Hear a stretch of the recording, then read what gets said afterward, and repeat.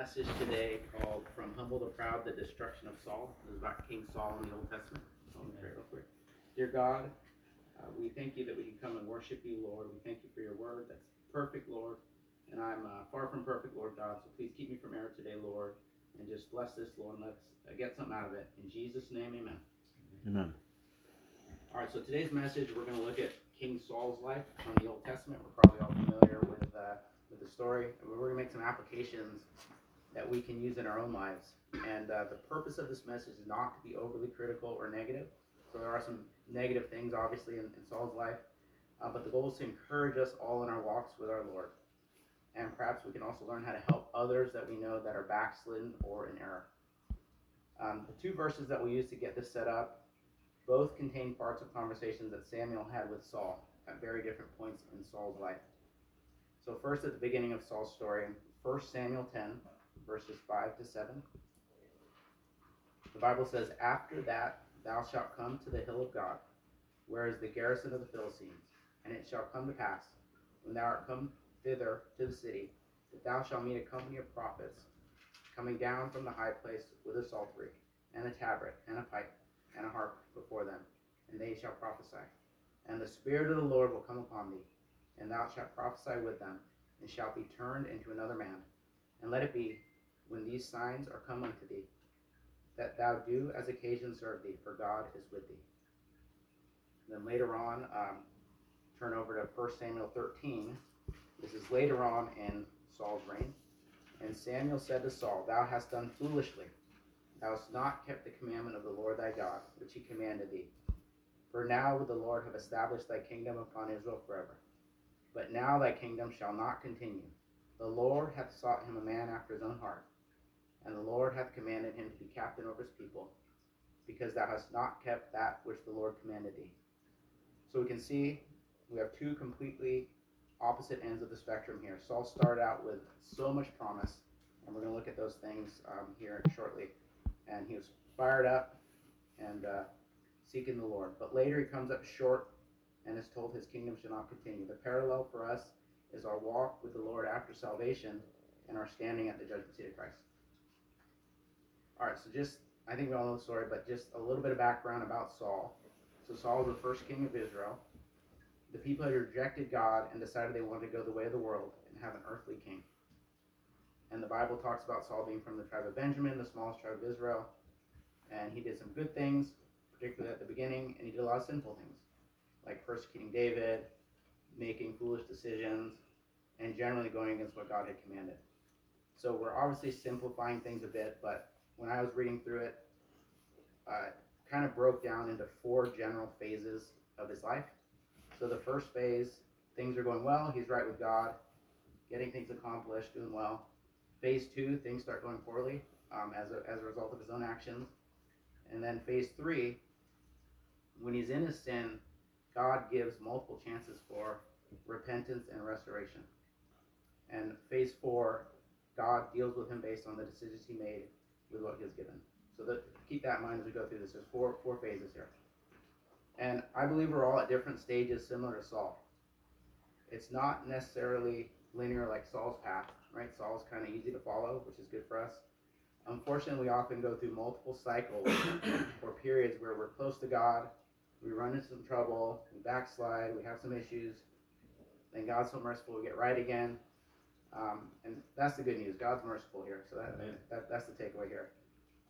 We can help each other stay on the straight path, and we can all improve and get closer to God. We can be doing well on the outside, but on the inside, we're having trouble. So 1 John 1:9 says, "If we confess our sins, he's faithful and just to forgive us our sins and to cleanse us from all unrighteousness."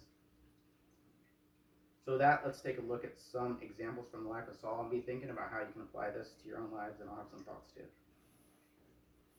All right, so phase 1, as I mentioned, Saul started off strong, and we're going to quickly go through some points here, what I saw about Saul and how he was doing well. So the first thing is he obeyed his father. This is such an important aspect for young people and also for all of us that are under any kind of authority, which is everyone. And we see it in the Bible with Joseph, David, and also Saul. And if we can't obey our earthly fathers or other authorities, then how can we obey our Heavenly Father? So our attitude here on earth, that's going to largely dictate how we walk with the Lord. And we know our earthly fathers aren't perfect, but God put them in a position of authority. And if we have a rebellious spirit with those in authority, we're going to do the same with God. There's no way around that. So specifically, this is what the Bible says about Saul. In 1 Samuel 9, verse 3, and the asses of Kish, Saul's father, were lost. And Kish said to Saul his son, take now one of the servants with thee, and arise, go seek the asses. His father could rely on him to handle tasks that he was given.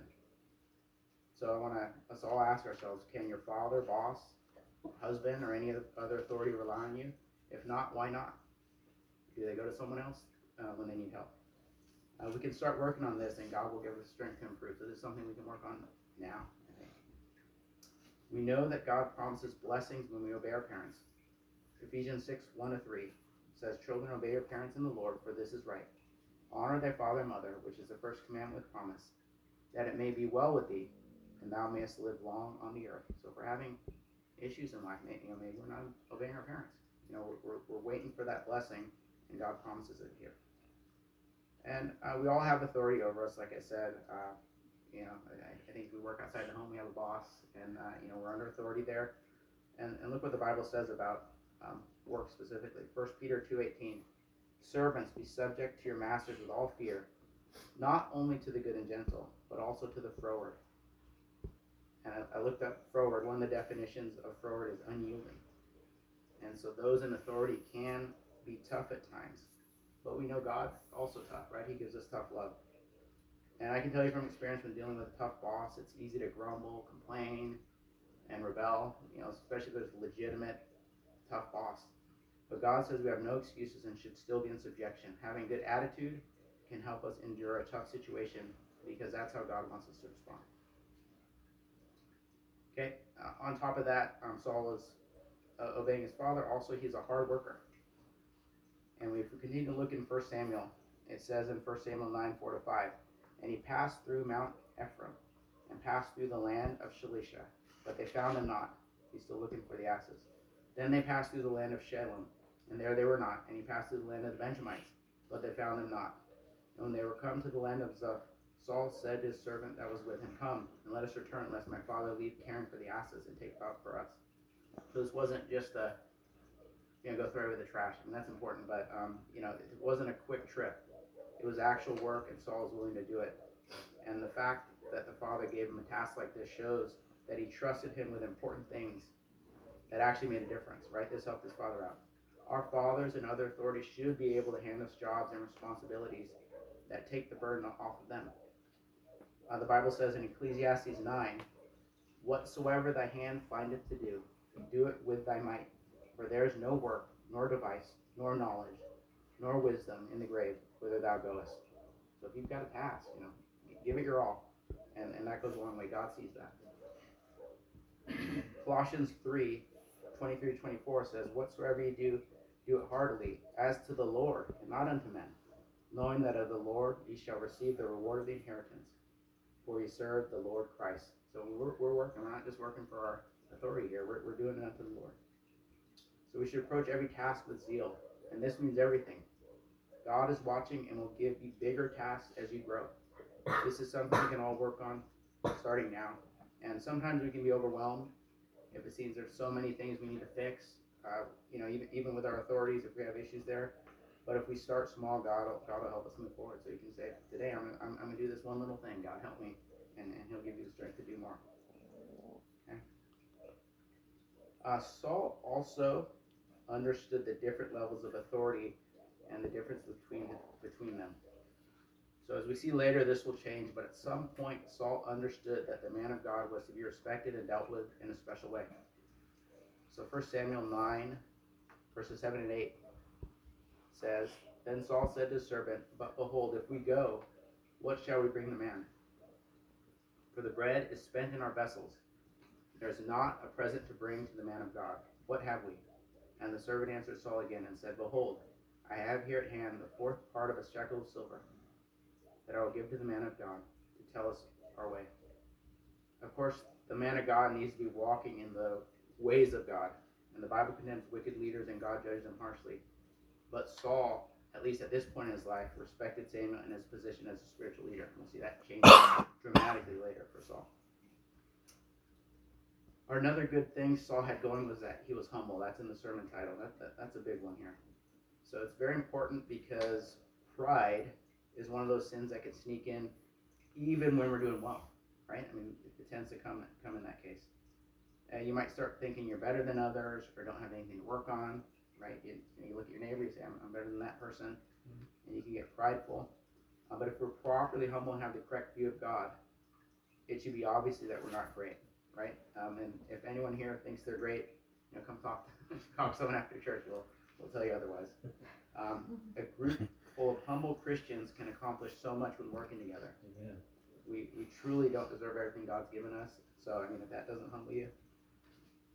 Okay, regarding Saul, specifically, after Samuel tells him he'll be king, he replies in 1 Samuel 9:21. And Saul answered and said, Am I not a Benjamite of the smallest of the tribes of Israel? And my family the least of all the families of the tribe of Benjamin? Wherefore then speakest thou so to me? Now his family, there's some debate here, but his family might not have actually been the least of all the families, but he had a humble view on life. And when given such a high position of authority, he really wondered if he was worthy of it. And later on, when Samuel was going to officially appoint him king, Saul hid himself. 1 Samuel 10:20 says, And when Samuel had caused all the tribes of Israel to come near, the tribe of Benjamin was taken. When he had caused the tribe of Benjamin to come near by their families, the family of Matri was taken, and Saul, the son of Kish, was taken. And when they sought him, he could not be found. Therefore they inquired of the Lord further, if the man should yet come thither. And the Lord answered, Behold, he hath hid himself among the stock. And they ran and fetched him thence. And when he stood among the people, he was higher than any of the people from his shoulders and upward. So we can see that Saul was humble at this point and didn't think that he was better than everyone else. And side note, interestingly, some of the commentators think this may have been a false humility. So I don't know if you guys looked into that at all, but I think it stems from the kind of the binary view of things, saved versus unsaved, good versus evil. They say, oh, Saul's evil. They can't see that he was going good at one point and then went bad. So we know that he could have genuinely been humble and loved the Lord at some point and just ended up this way. And I actually think that's the case, and this verse is what makes me think that. 1 Samuel 15:17, And Samuel said, When thou wast little in thine own sight, wast thou not made the head of the tribes of Israel, and the Lord anointed thee king over Israel? So, Samuel knew him, saw him, and thought he genuinely thought he was a little in his own sight at some point. Okay, the Bible warns us all over about pride. I just picked a couple here. James 4:6, But he giveth more grace. Wherefore he saith, God resisteth the proud, but giveth grace to the humble. And in Proverbs 16:18, Pride goeth before destruction, and an haughty spirit before a fall. And that's definitely true of Saul. All right, the next point I want to focus on is Saul's position. God set him up in a choice place and blessed him. And so just put yourself in Saul's shoes. Imagine how he felt. He's just out doing the task for his father, looking for his father's asses, and all of a sudden he gets to eat with the man of God. Not only that, but he's placed in the chiefest place among all the guests. The Bible says in 1 Samuel 9, And Samuel took Saul and his servant and brought them into the parlor, and made them sit in the chiefest place among them that were bidden, which were about 30 persons. And Samuel said unto the cook, Bring the portion which I gave thee, of which I said unto thee, Set it by thee. And the cook took up the shoulder, and that which was upon it, and set it before Saul. And Samuel said, Behold, that which is left, set it before thee, and eat. For unto this time hath it been kept for thee, since I said, I have invited the people. So Saul did eat with Samuel that day. And everyone here in this room has been blessed beyond measure by God. And we've gone through tough times, and we might even be going through them right now. But God's lifted us up and put us in a special position. And we're not only saved, but I believe God's given us so much truth here, more than most Christians have, I think. And not to mention the earthly blessings, right?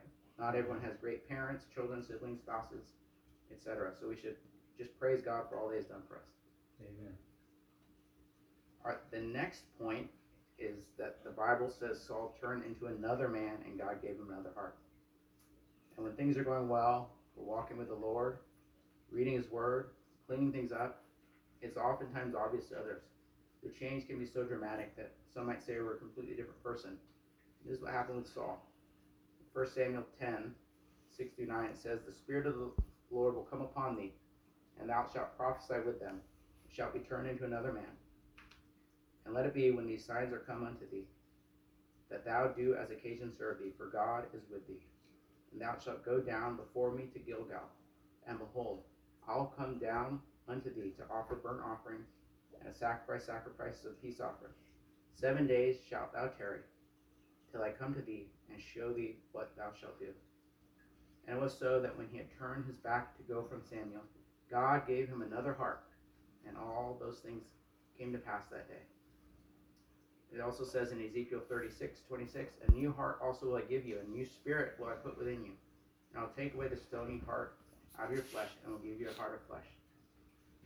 So sticking to the theme of imagining our own walk with God, do we have the type of heart that Saul had at this point? Where he was changed? Or do we have a stony heart? Are we really walking in the knowledge that the Lord has given us? Have we put away any sinful habits that we had in the past? And the Bible says in Psalm 51:10, "Create in me a clean heart, O God, and renew a right spirit within me." Notice how David asked for a clean heart and a right spirit. If you need things to change in your life, cry out to God, and he will hear you. Additionally, we can pray for anyone that's backslidden, that God will bring them to repentance. Okay, just ask God for it. Praise God. All right, the next point is that Saul, at this time in his life at least, was around godly people. And at the beginning of his time as king, Saul had the right people around him. Notice in 1 Samuel 10:26, the Bible says, "And Saul also went home to Gibeah, and there went with him a band of men, whose hearts God had touched." As we know, your friends say a lot about your walk with God. Familiar verses, 1 Corinthians 15:33, "Be not deceived, evil communications corrupt good manners." And also Proverbs 13:20, "He that walketh with wise men shall be wise, but a companion of fools shall be destroyed." And we'll notice specifically Saul was close to Samuel at the beginning of his reign. And it's not a coincidence that when Saul started going bad, his relationship with Samuel crumbled. And we'll look more about this later. And we can see this in our own lives with those that aren't following God. And we naturally just drift away from them. I'm sure you guys have all experienced that. Okay, this next one, this is a huge contrast before and then after. But Saul, at this point, he had people that were against him. He had haters, and he still held his peace. And the Bible says in 1 Samuel 10:24-27, "And Samuel said to all the people, See ye him whom the Lord hath chosen, that there is none like him among all the people? And all the people shouted and said, God save the king. Then Samuel told the people the manner of the kingdom, and wrote in a book, and laid it up before the Lord. And Samuel sent all the people away, every man to his house. And Saul also went home to Gibeah, and there went with him a band of men, whose hearts God had touched. But the children of Belial said, How shall this man save us? And they despised him, and brought him no presents. But he held his peace. And this is completely different from the Saul that we see later. You guys probably know he kind of went through that javelin phase, I guess, where he's every single time someone's doing something to him, he's trying to kill him with a javelin, right? I mean, it's completely different. Even his own son. And pardon me? Bipolar. Yeah. Proverbs 15:1. A soft answer turneth away wrath, but grievous words stir up anger. And so when given power, it's easy for leaders to be harsh with those under them. We see it with government and other leaders. There's another example of this, of Saul holding his peace. 1 Samuel 11:11-13. And it was on the morrow that Saul put the people in 3 companies, and they came into the midst of the host in the morning watch, and slew the Ammonites until the heat of the day. And it came to pass that they which remained were scattered, so that 2 of them were not left together. So it was a big victory for the Israelites. And the people said unto Samuel, Who is he that said, Shall Saul reign over us? Bring the men, that we may put them to death. And Saul said, There shall not a man be put to death this day, for today the Lord hath wrought salvation in Israel. Again, contrast this with Saul's behavior later in life. You can see that his head was in a completely different place. Kind of like you said, maybe bipolar or something. Okay, another good thing about Saul is he had righteous anger and was moved by the Lord. We just looked at how Saul held his peace at times, which can be a good thing, but there is a time to get righteously angry, as we see throughout the scriptures. So 1 Samuel 11, 1 through 7, gives us an example in Saul's life. Then Nahash the Ammonite came up and encamped against Jabesh Gilead. And all the men of Jabesh said unto Nahash, Make a covenant with us, and we will serve thee. And Nahash the Ammonite answered them, On this condition will I make a covenant with you, that I may thrust out all your right eyes, and lay it for a reproach upon all Israel.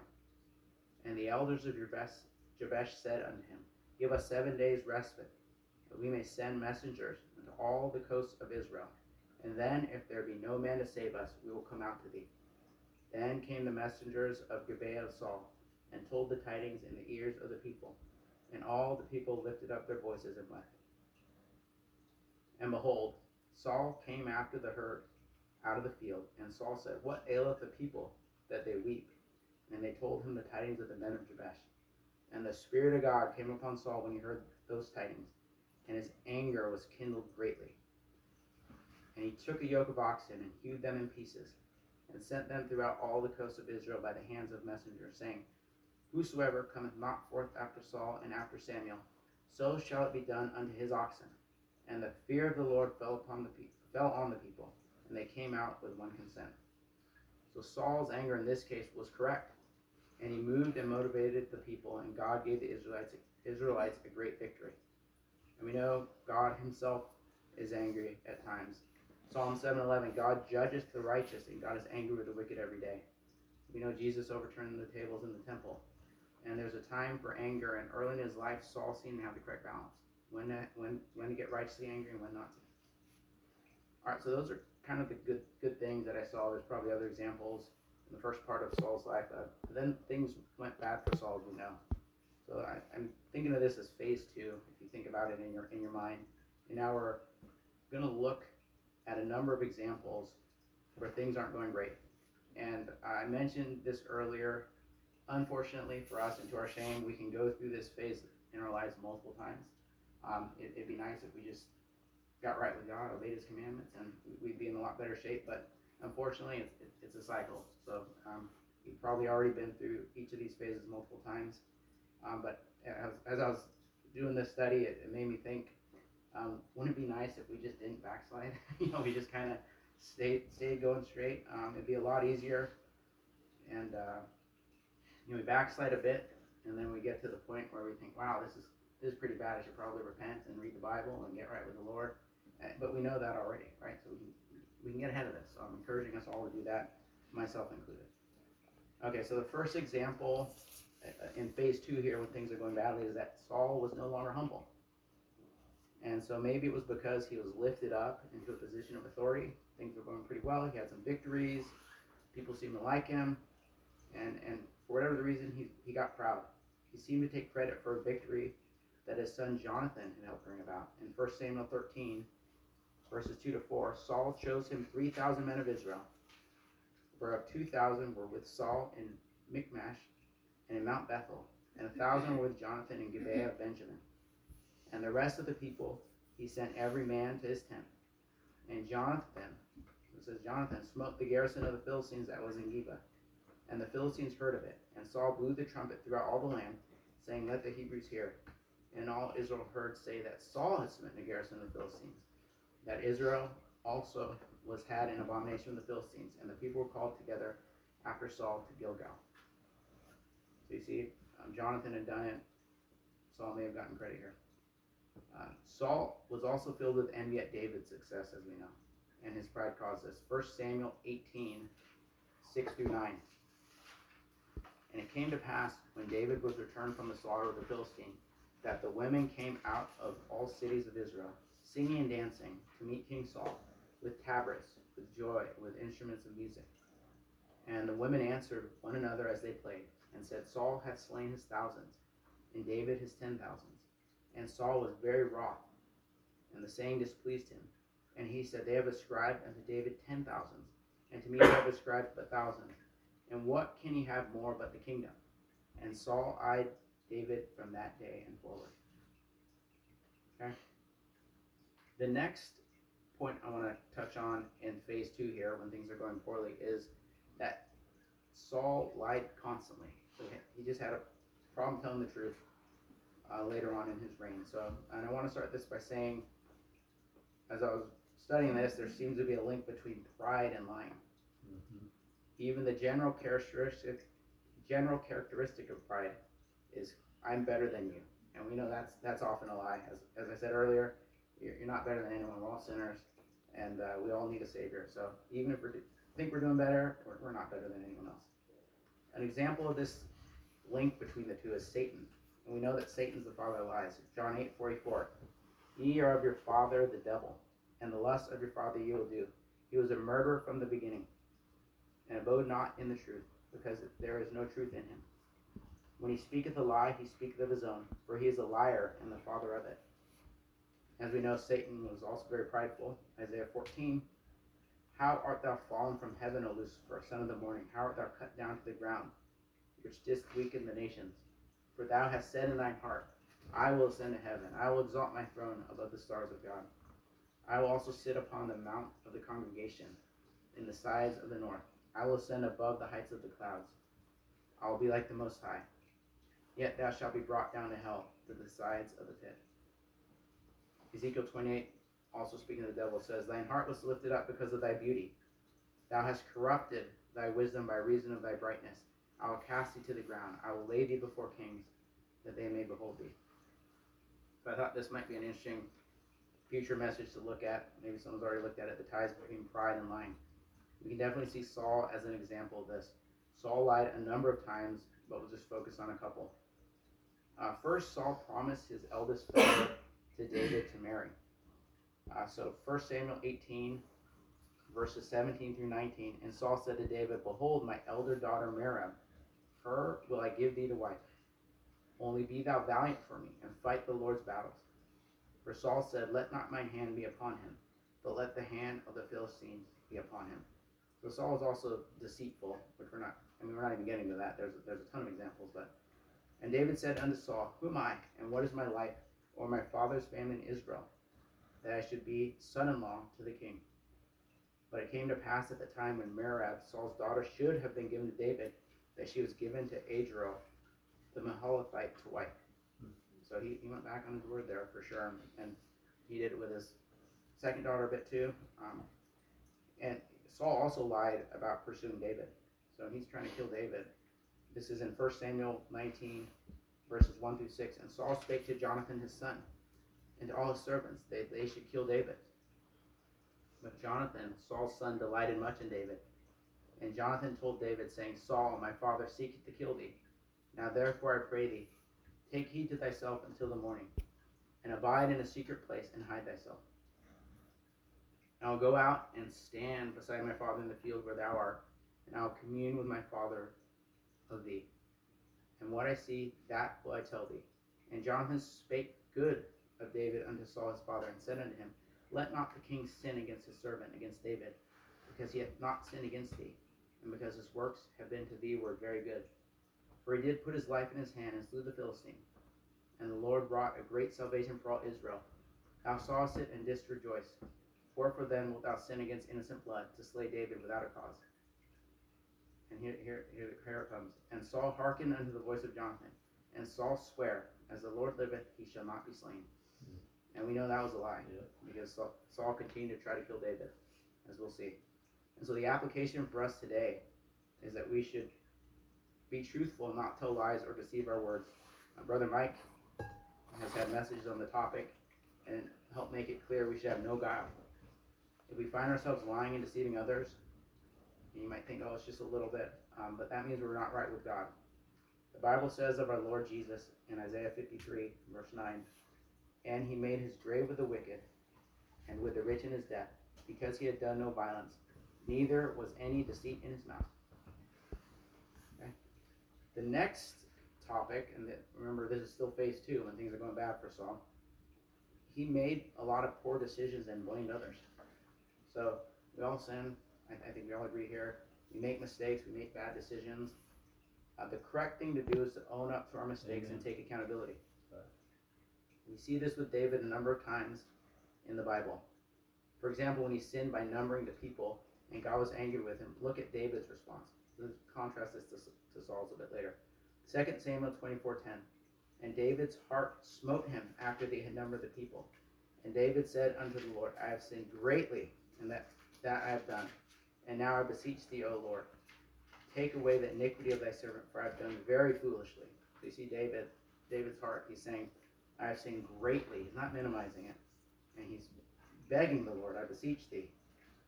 And he says, I have done very foolishly. So he's not minimizing what he had done, which we tend to do. Contrast this with Saul's response after sinning. The Philistines were gathered together against the Israelites, and Saul was waiting for Samuel to arrive. We're probably all familiar with this story. 1 Samuel 13:8-12. And he tarried 7 days, according to the set time that Samuel had appointed. But Samuel came not to Gilgal, and the people were scattered from him. And Saul said, Bring hither a burnt offering to me, and peace offerings. And he offered the burnt offering. And it came to pass that as soon as he had made an end of offering the burnt offering, behold, Samuel came, and Saul went out to meet him, that he might salute him. And Samuel said, What hast thou done? And look at Saul's response. Saul said, Because I saw that the people were scattered from me, and that thou camest not within the days appointed, that the Philistines gathered themselves together at Michmash. Therefore said I, The Philistines will come down now upon me to Gilgal. Now I have not made supplication unto the Lord. I forced myself, therefore, and offered a burnt offering. So notice how Saul's blaming everyone else. He said the people were scattered. He even blamed Samuel. He didn't come within the days appointed. And also, look, the Philistines. And so he blamed everyone else and did not acknowledge his own actions. He tried to justify himself by claiming he was just trying to make supplication to the Lord and that he had good intentions. Another instance here is when Saul disobeyed God and did not destroy the Amalekites. And we can guess what Saul did. He blamed others. 1 Samuel 15:20-21. And Saul said unto Samuel, Yea, I have obeyed the voice of the Lord, and I have gone the way which the Lord sent me, and I have brought Agag the king of Amalek, and have utterly destroyed the Amalekites. But the people took of the spoil, sheep and oxen, the chief of the things which should have been utterly destroyed, to sacrifice unto the Lord thy God in Gilgal. So he said, I did what was right, but blame the people. And then he tried to make an excuse and say, it's for the sacrifice.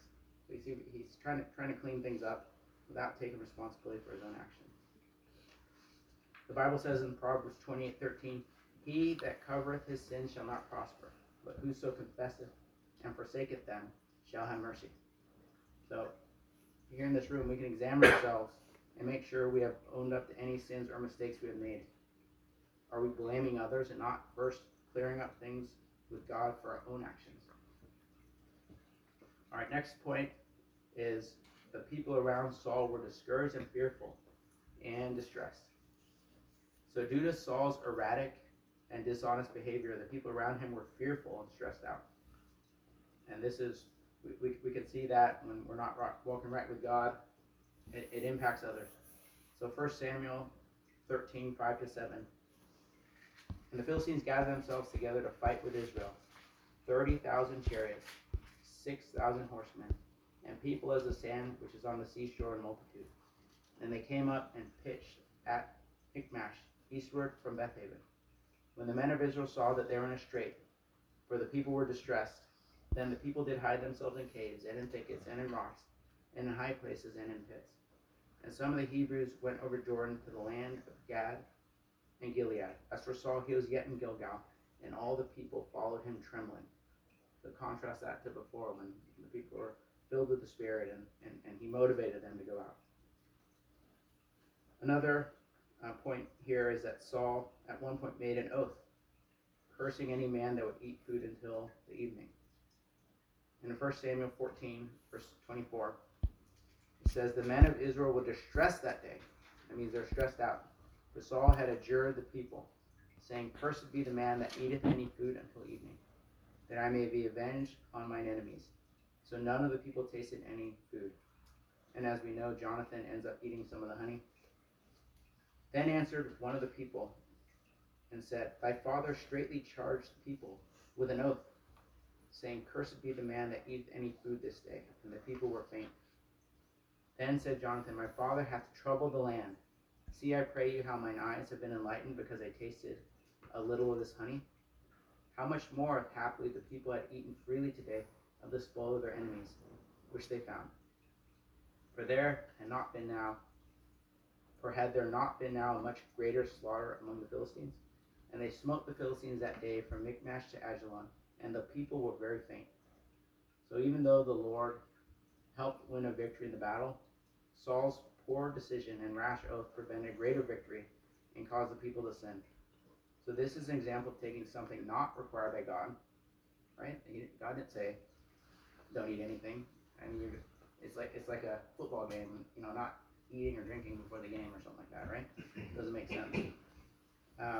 And it actually caused the people to sin. Saul was even willing to kill his own son just to uphold the vow he had made. And that wasn't even a commandment of God. And as we know, there's many examples of it, but the Pharisees in the New Testament often did this. Matthew 15:9 says of the Pharisees, But in vain they do worship me, teaching for doctrines the commandments of men. That's what Saul was doing here.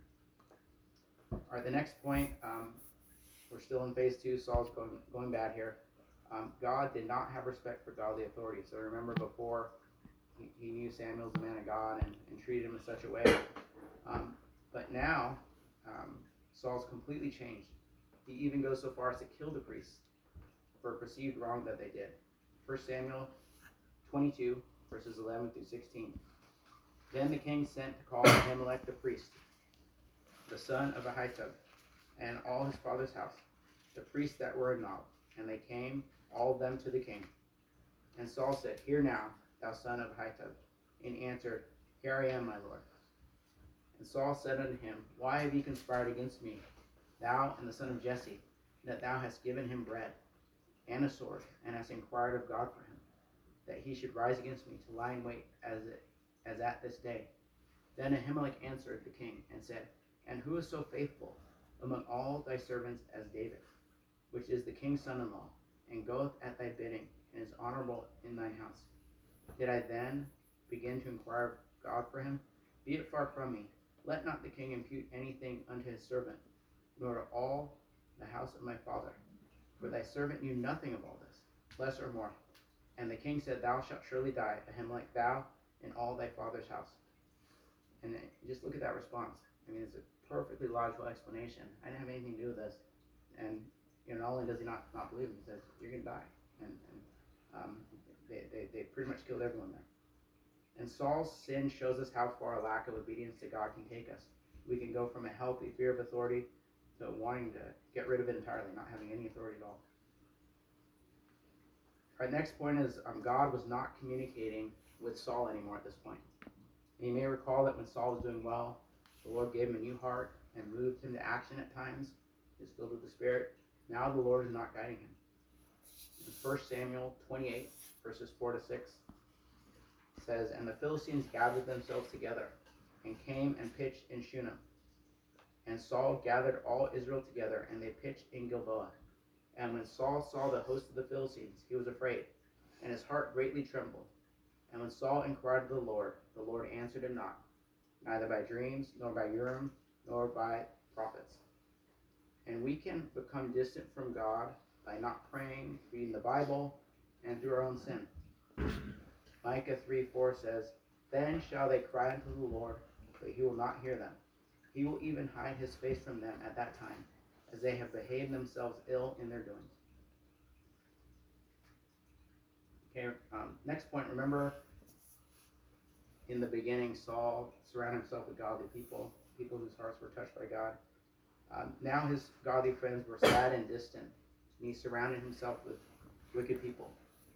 1 Samuel 15:10-11 says, Then came the word of the Lord unto Samuel, saying, It repenteth me that I have set up Saul to be king, for he has turned back from following me, and hath not performed my commandments. And it grieved Samuel, and he cried unto the Lord all night. So Samuel and Saul were close, and it grieved him when Saul was backslidden, and he cried all night.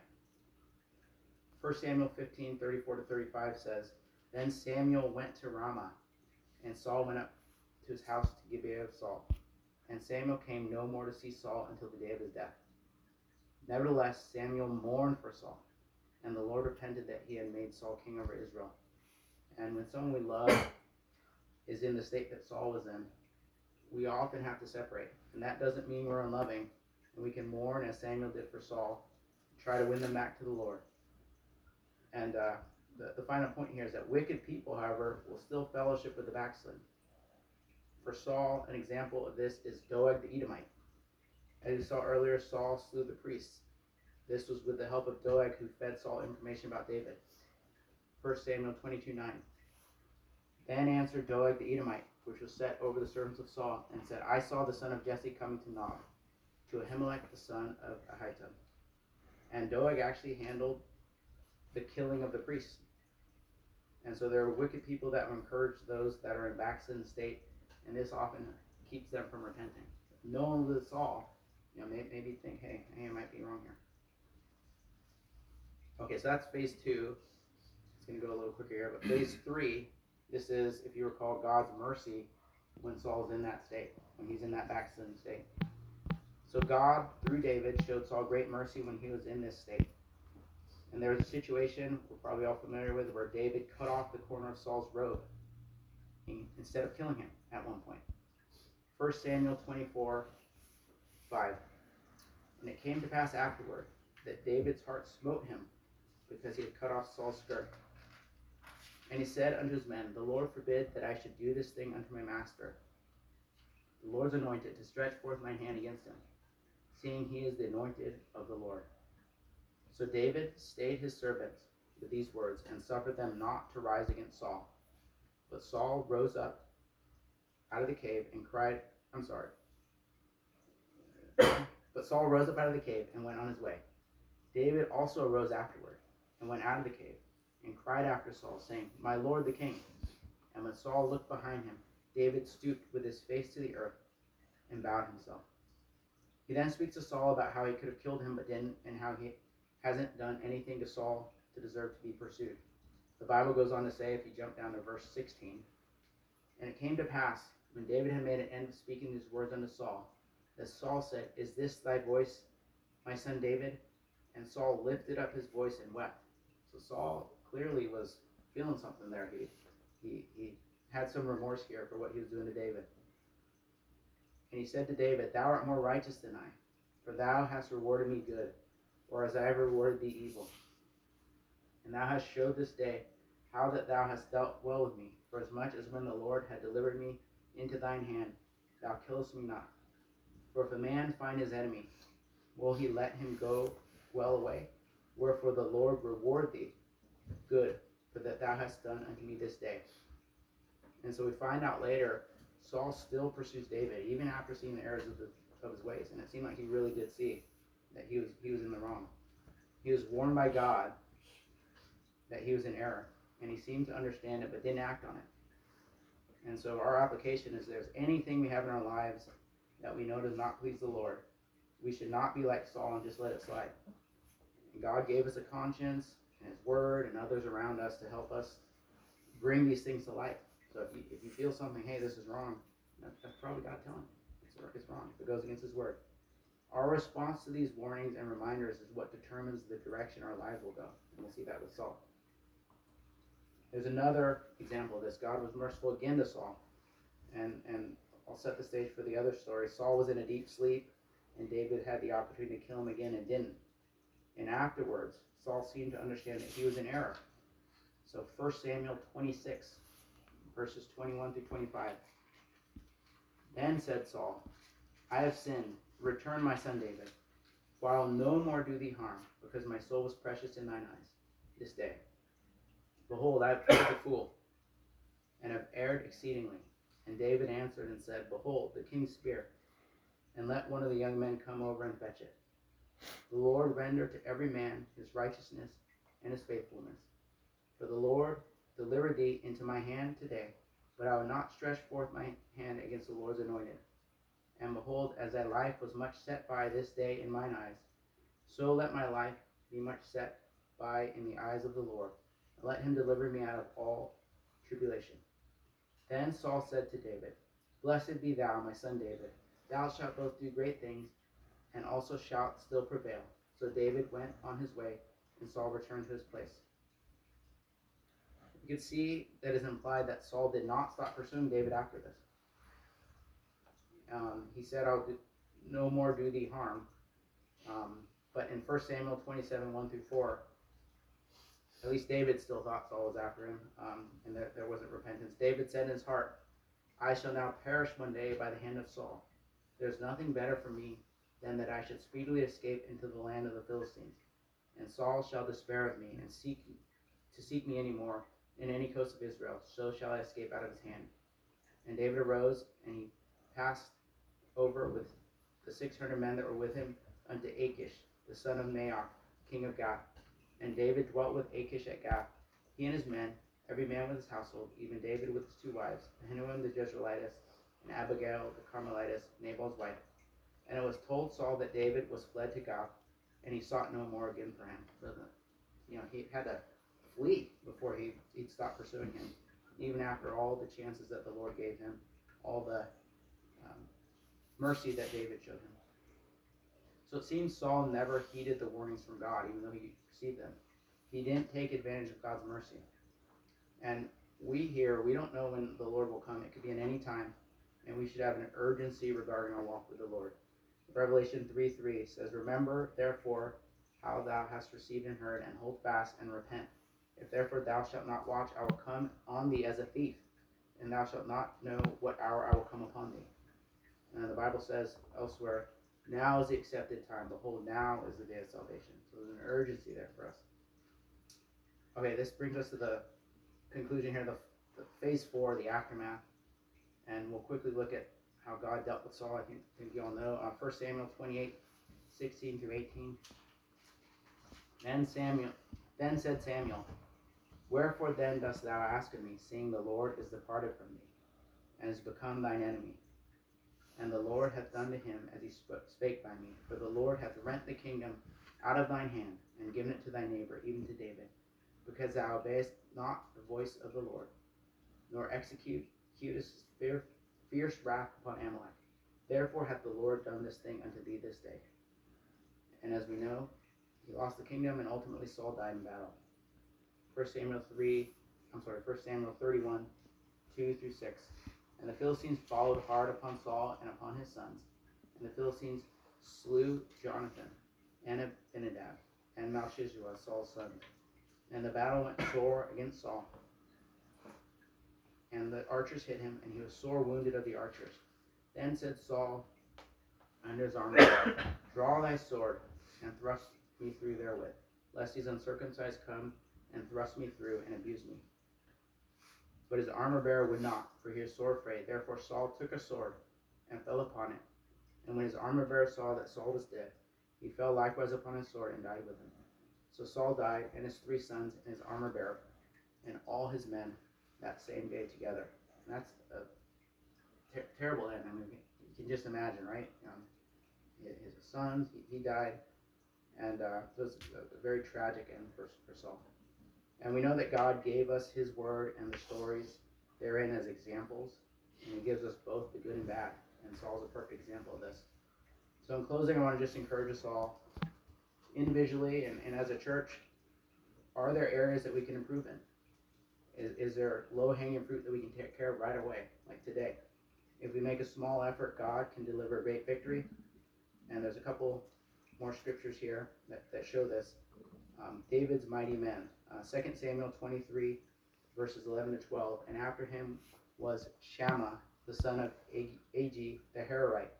And the Philistines were gathered together into a troop. There was a piece of ground full of lentils, and the people fled from the Philistines. But he stood in the midst of the ground and defended it, and slew the Philistines. And the Lord wrought a great victory. That's an example. If we just do a little bit, the Lord can give us a great victory. And Jonathan, Saul's son, said the following in 1 Samuel 14:6. And Jonathan said to the young man that bare his armor, Come, let us go over unto the garrison of these uncircumcised. It may be that the Lord will work for us. For there is no restraint to the Lord to save by many or by few. So that's just another example. Just a little bit that we do. God can give us a great victory. So let's be like Shammah and Jonathan and take a stand and pray the Lord gives us a great victory. Let's pray. Dear God, we thank you so much for your word, Lord, and these examples, God. And we thank you that your word is perfect, Lord. And we just pray that we would take these warnings in the Bible, Lord, to heart, God, and that we would encourage each other and individually take accountability for our own actions and get right with you, Lord. And we pray for anyone here, Lord God, that needs help with something, Lord, that you deliver them mightily. In Jesus' name, amen.